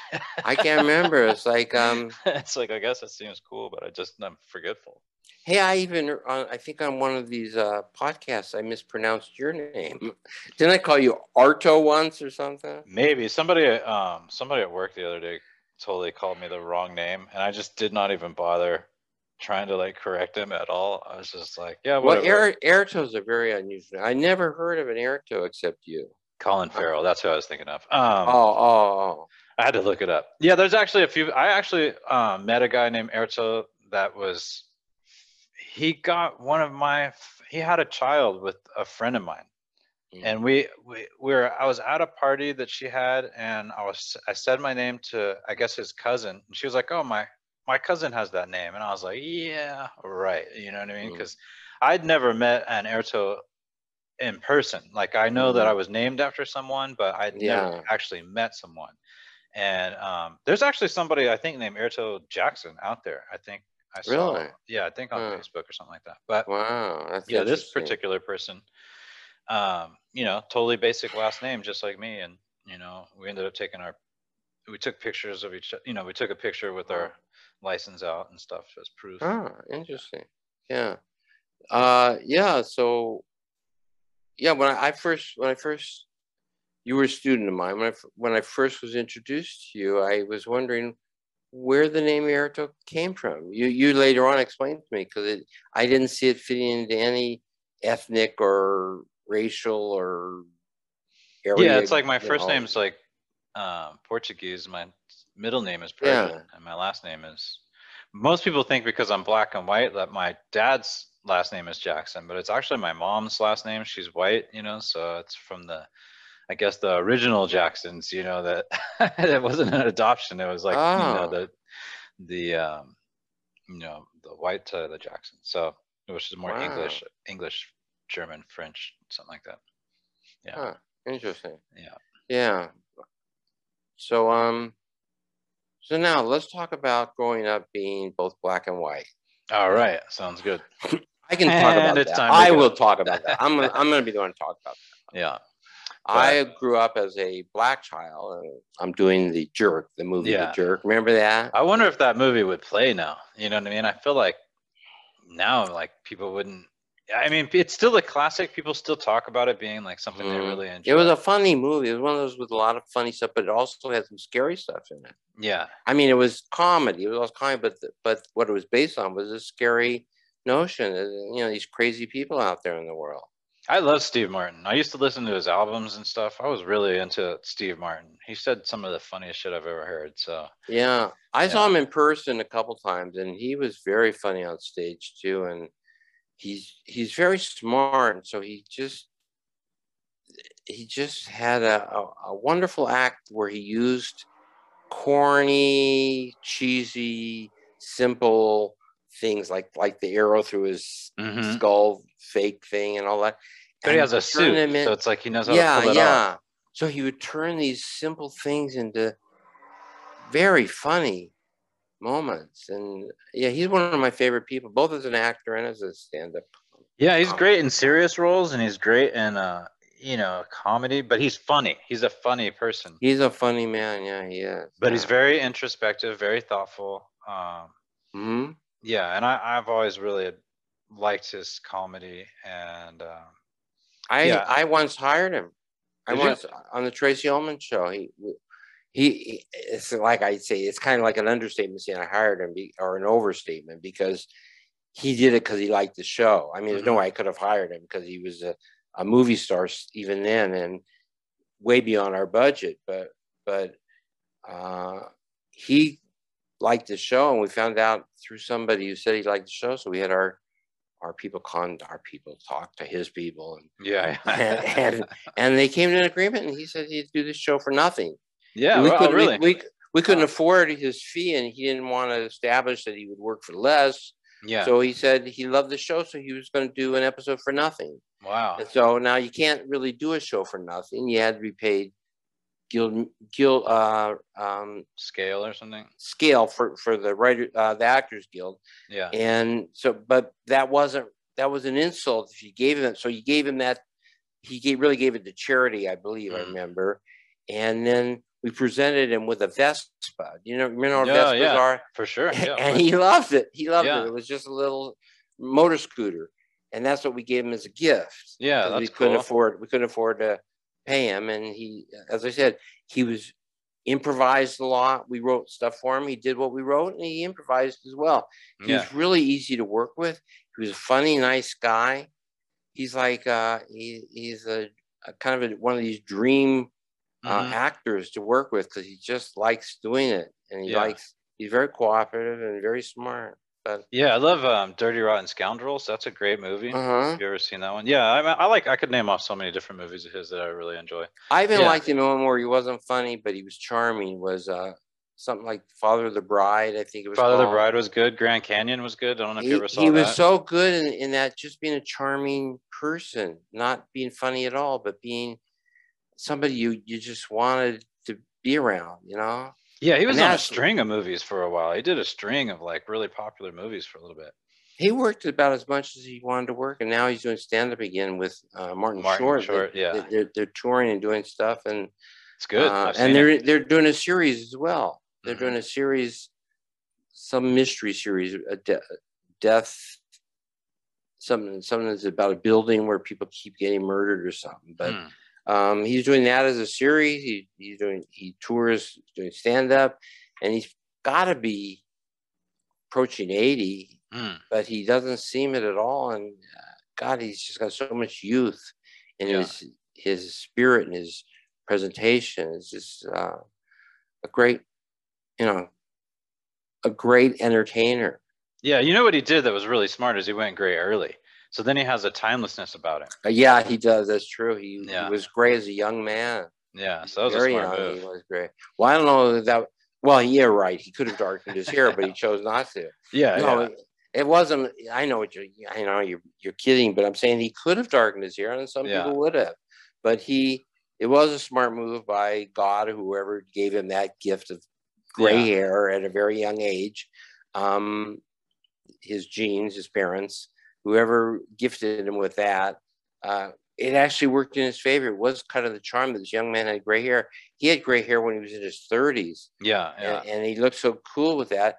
But some people would have been some people would have darkened their hair because they would have been worried about being perceived as getting too old too quickly. But that's what's cool about this era. I don't know, like this artisan, you know, make your own bread, whittle your own bumpers or whatever, you know. I think it's like a cool era, but like people are like allowing themselves to go gray now, you know, which I think gray hair is the coolest shit. I always wanted either white hair or gray hair, like when I was a kid. Really? You know? Yeah, I think it's like super cool. My uncle was like gray, and like he was like, you know, before he passed, he was like white hair, you know, but he went gray at like 18 or something like that, you know. Wow. Yeah. Yeah. It does look on young people. It's a very interesting look. On older people, it just looks typical.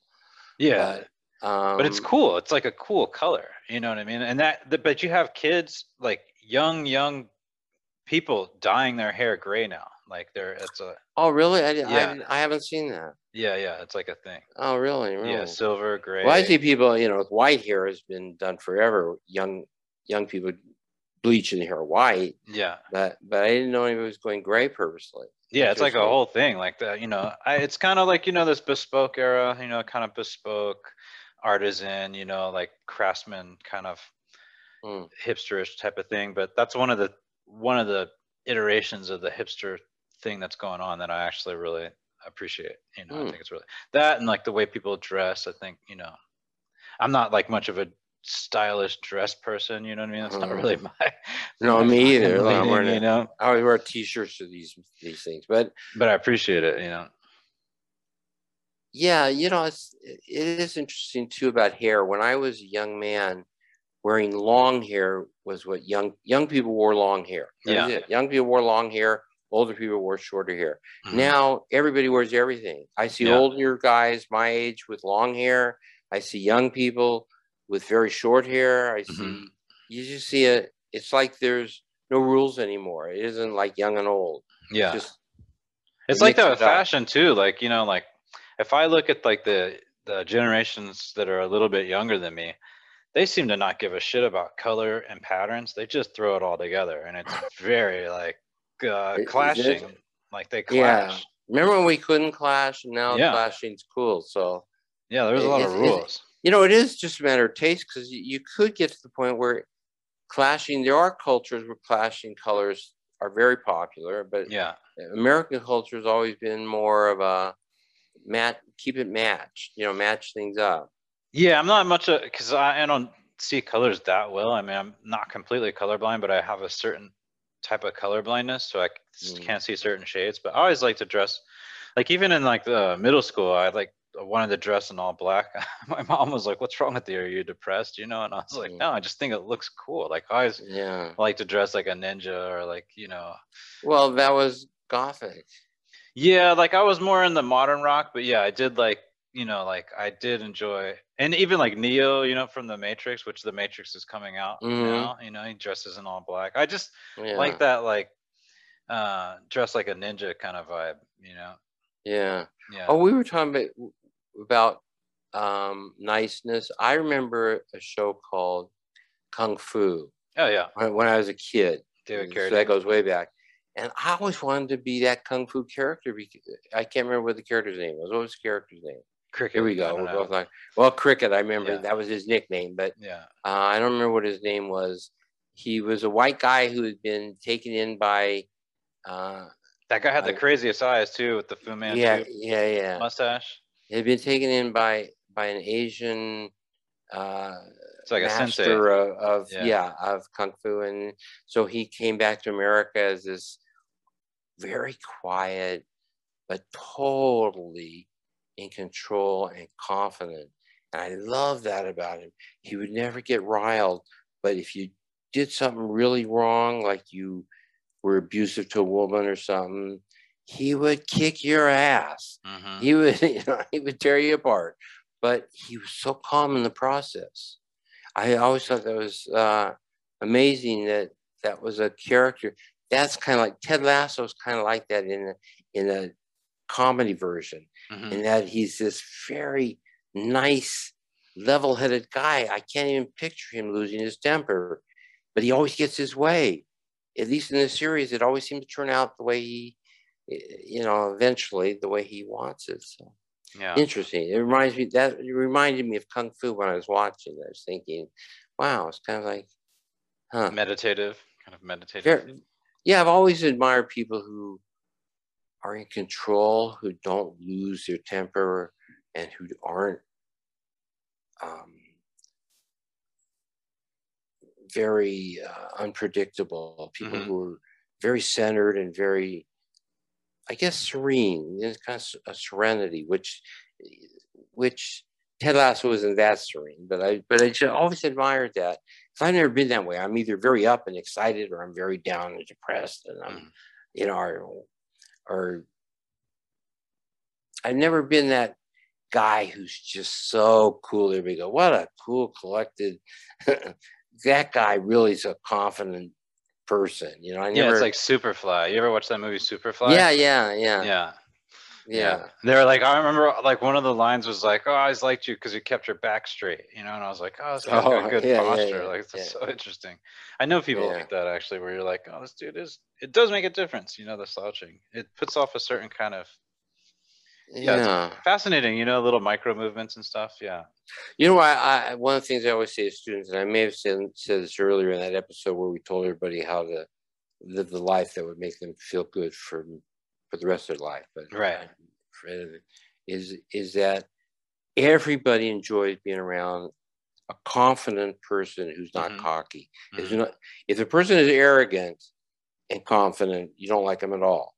But if they're confident and not at all arrogant or cocky or too assertive or domineering, you love it. So I always tell people, when you're in a rewrite room, don't ever look confused or scared or worried, even though you are most of the time. Yeah. Just look calm, like you got it together, and people love that. They look at you and they feel better. They just think, that guy knows, you know, I guess we're on the right track or whatever. You know, this helps. It helps. It just makes people feel better to be around somebody who seems to know what he or she is doing.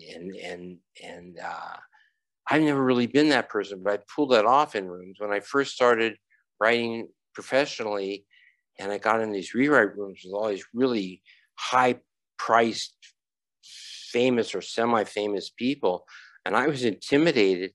I never let them know. And the personality I'm showing here, where I'm just all over the place sometimes, is not what I portray in a rewrite room. I'm in control in a rewrite room. I'm calmer. I laugh at the right times. Yeah. I react to the right stuff. It makes everybody feel better, especially when I'm the showrunner. They like that I'm confident that I know what I'm doing. And there are times where you're going, fuck, I don't know what I'm doing. I don't know what I'm doing. But your expression is saying, we got it. It's under control. Just follow me. That's what they need. They want. But yeah, that's why I dress like a Jedi, you know. I do that. Yeah. No, you should do that when on your next show. When you're running the show, you should dress in black. Come in, wear a little mask. I think that would help. Or you know what you could do is you wear those like Spike Lee, like circular glasses, that like the owl glasses. You know, it seems to make people think you're really intelligent because your glasses. Oh yeah, the round little kind of little spectacle. Call them spectacles. You know. Yeah, but confidence is a big thing. Confidence, I fall for it too. When somebody seems confident and they're like where you're in a jury room or whatever, the confident person is always the one that makes everybody feel better. It's these nervous people that you want to kick out of the room, you know, and that's where the rewrite room is true. The nervous, too anxious, pitching too much, too loud, too whatever, they don't make you feel good. It's the confident one who just pitches once in a while with really good stuff. Like it's kind of a less is more kind of thing. Because if you're if you're like real histrionic and like, you know, erratic and you know, it just makes it's unstable. So it doesn't make people. Some people actually can get away with being like real gregarious and animated, but it doesn't read as being it's like their pitch, you know, like their way that they talk. They're just animated, like Italians or whatever. Like you don't feel like, oh, they're not confident. It's just that like they move their arms a lot when they talk. They're very you know, you know, whatever. I don't know what the fucking phrases are, but well, you can get away with that because you're also Italian. So yeah. Yeah, I've been Italian for a little bit, and it's been working out well. I'm not gonna Good, complain. great. I know. Well, you look kind of Italian to me. Yeah, Bologna, and then she fucking explodes or whatever. Yeah, But it's true that certain people, I know what you're saying. Some people can be more animated, still come off as confident, and still make you feel comfortable.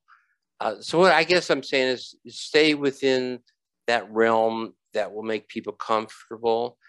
Keep that in mind when you're pitching, because I've seen people get in a room and they are so anxious to impress, and they're just pitching. They're pitching bad ideas because they're so busy pitching. They want to get the ideas out there so much.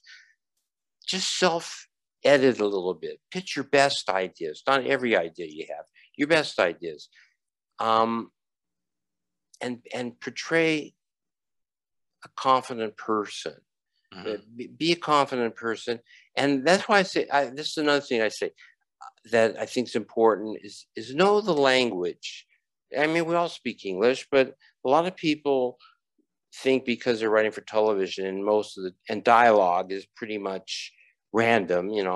Most people don't speak perfect English, so you don't need to speak perfect English or even very good English in a lot of the shows you'll write. But if your stage directions or your action lines or your descriptions are really well constructed using very strong precise English language, precise. Yeah. If you show a command of the language, people are impressed by that too. And so when it's just, again, if you're just trying to pitch everything that comes to your mind, you get to look a little sloppy, and again, it makes people uncomfortable. If you pitch your best stuff, people are impressed by that. And so go into these rewrite rooms not looking like you're scared or that you're over anxious.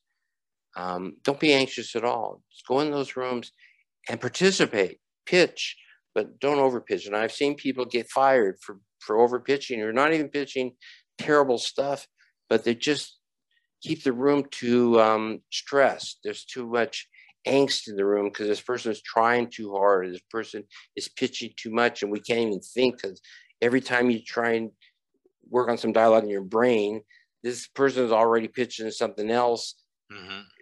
On a very, it gets distracting. So yeah, that's important. Presentation when you're in the rewrite room is very important. I think in my early days, I think that was one of the things that helped me succeed, my strong suit, because people said I was too quiet.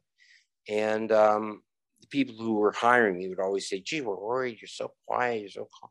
And then I get in the rewrite room, but I pitch a lot. And so I wouldn't be quiet, but I also wouldn't try to overcompensate by being a big pitcher. So I always had a nice balance. And I always seemed to strike a good rapport with the showrunners until I became the showrunner. And I think I had a good rapport with my writing staff because of that sense of not being anxious or too urgent, Yeah, it's important to say words good. I want to, because we were talking about this the other day. This is totally unrelated, but when we were talking about Real Housewives of Utah or Salt Lake City, yeah. Salt Lake City. So the thing where she was saying that I watched an episode. I watched the episode, and there she was saying the thing with the thumbs up. You know what I mean? And you were saying like, oh, is thumbs up mean like F you or whatever? Mm-hmm. Yeah, it's not that thumbs up means F you. It's just that in that context, a thumbs up for her, signifies F. Yes. It's not like a widely known thing. It's just that like, I remember thinking, I was thinking about that, and I was like talking to Jen, and I was like, does thumbs up mean F you in different cultures? And we're like, I don't think so, because it could, sometimes in different cultures mean different things. But when we watched the show, I was like, oh, that's what Ken was talking about, because they brought that up. She was being like, like, yeah, cool, good job, but sarcastically. It was sarcastic the way she used it, but I wasn't sure because some people I know pretty well.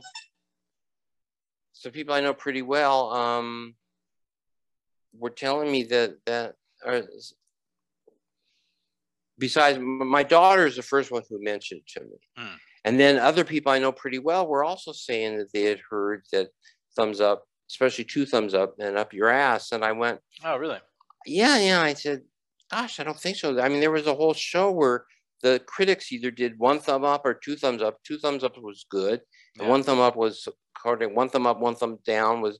So I can't be that. But in this particular episode you're talking about, clearly a thumb up meant up your ass, a thumb up your ass. So who knows? Gosh, it's so hard.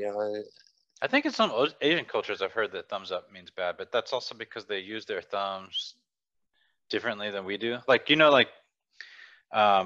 Asian cultures had like type text way earlier than we did with their phones, so that they got to the point where they were pointing with their thumbs because they were so used to typing. Yeah, I read that somewhere, and so it stuck with me, and so it must be true.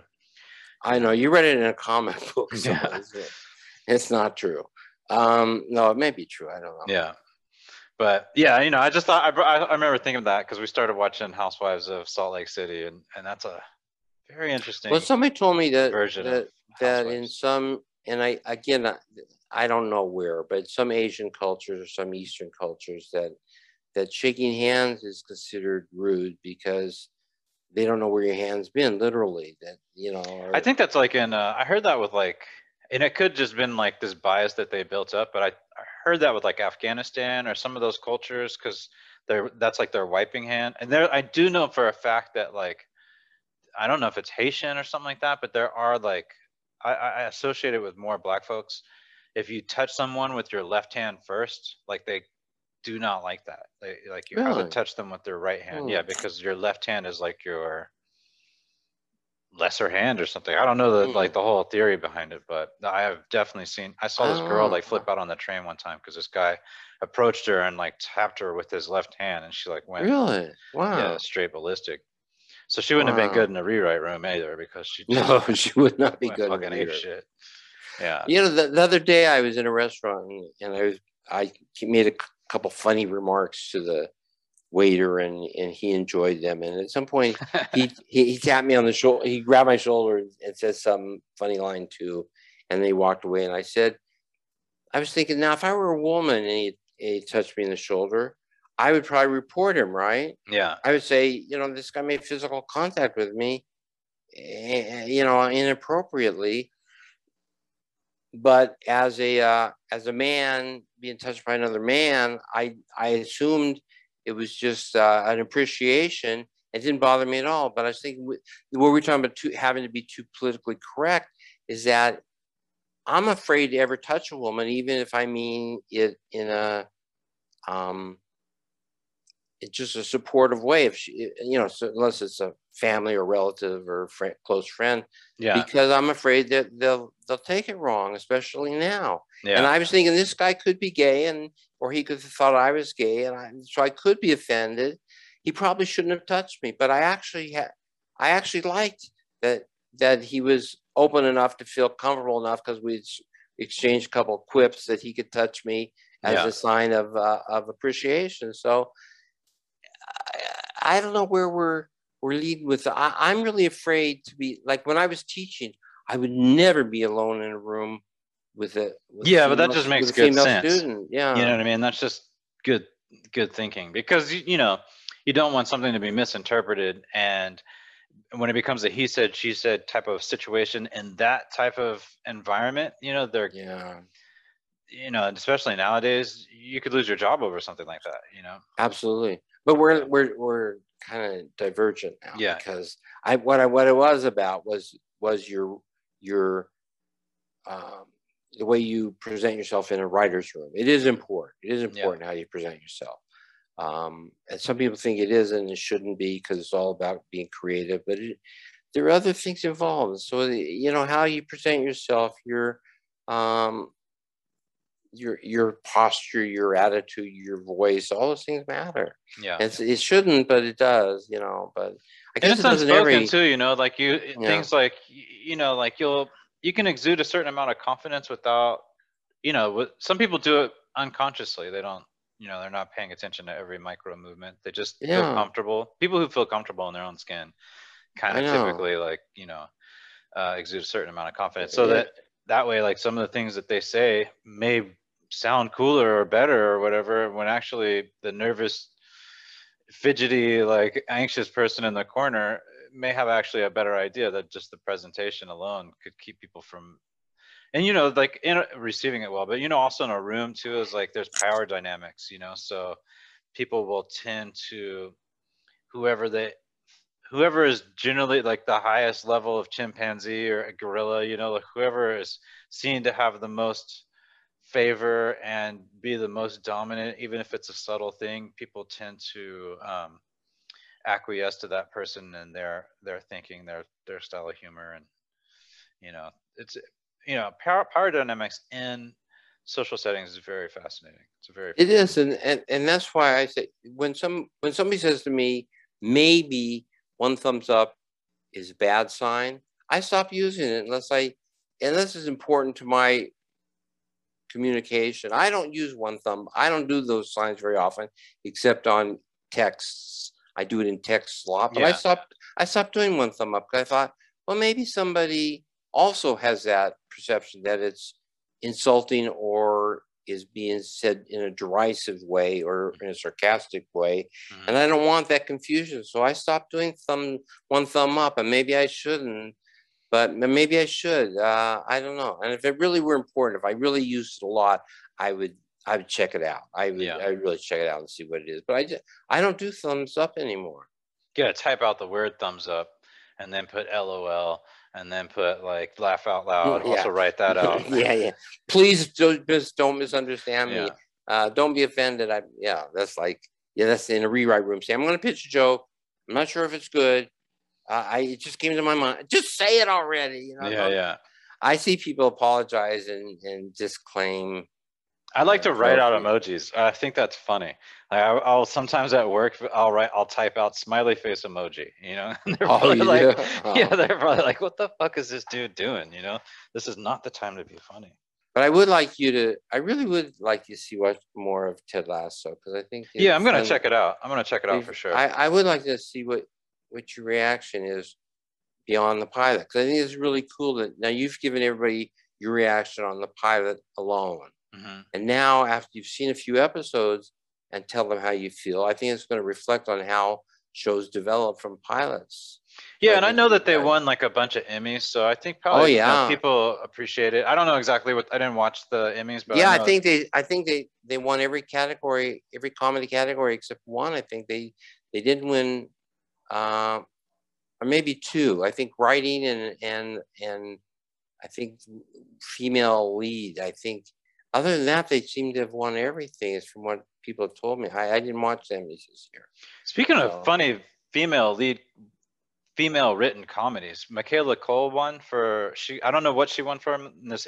She won an Emmy, but it wasn't for something. Yeah, it wasn't comedy, but her show Bubblegum. I watched all the seasons of those. I think it was like 3 seasons or something. But that was a laugh. Yeah, I want to watch that. I haven't seen. She's a strong writer. I was not surprised when I saw that she won, even though it was for something that's dramatic. I was like, wow. When I watched Bubblegum, I was like, damn, this girl can write. I couldn't believe that she wrote the show. I was just like, wow, and acted in it. So I think it's more. I think people who can write comedy are more apt to be able to write drama, good comedy, good drama, than somebody who writes good drama. Tries to do comedy very often just boom. It's a timing thing. So I think it's easier to cross from comedy to drama than it is to go the other way. I think what it is too is it's not just timing. It's that like most people don't understand that what you're doing when you're being funny is sometimes coming from a place of discomfort or pain or frustration with something, or things aren't the way they should be, and so you're poking fun at that thing. You know what I mean? And so that's where, at least for me, like some people would be like, oh, you have like a dark sense of humor or whatever. It's because of the things that bother me. It's not like I don't really make light of them. I'm pointing out something about that, but the way I'm doing it is in a funny way. It's deliberate. And that's why I typically don't do drama, because it's like, I don't want to like make it's like too serious, like something that's really too serious for me. It's like, I don't really know how to handle it emotionally. So I say it and I'm not dismissing it when I'm joking about it. Like I got hit by a semi in Dallas years and years and years ago.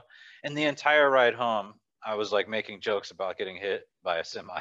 You know what I mean? Because it was like I felt like we almost died. You know, it was pretty close. So it's like a way of dealing with the you know, the seriousness of the moment. You know, but you know, not everybody has that personality. No, most of the comedy I've done is because it relieves me from the heaviness of life. Yeah. Life is a tough road. Yeah. And I think comedy just helps. It just helps. Laughter, they say, is the best medicine. You know, that's an old saying, and I think it's true. Laughter really does make you feel better. It actually releases certain chemicals in your brain that actually make you feel better. So, so that shows that Fauci doesn't know what the fuck he's talking about, because he's over here talking about everybody needs to take vaccines, and he should have just been doing some killer stand-up. Yeah, there you go. That would have been. That's how we should fight the pandemic. Yeah, we should get some really funny people out there making us feel good. Stop worrying about what words people use and how PC are. We got lives to save, man. You know, you got to get out there. Yeah.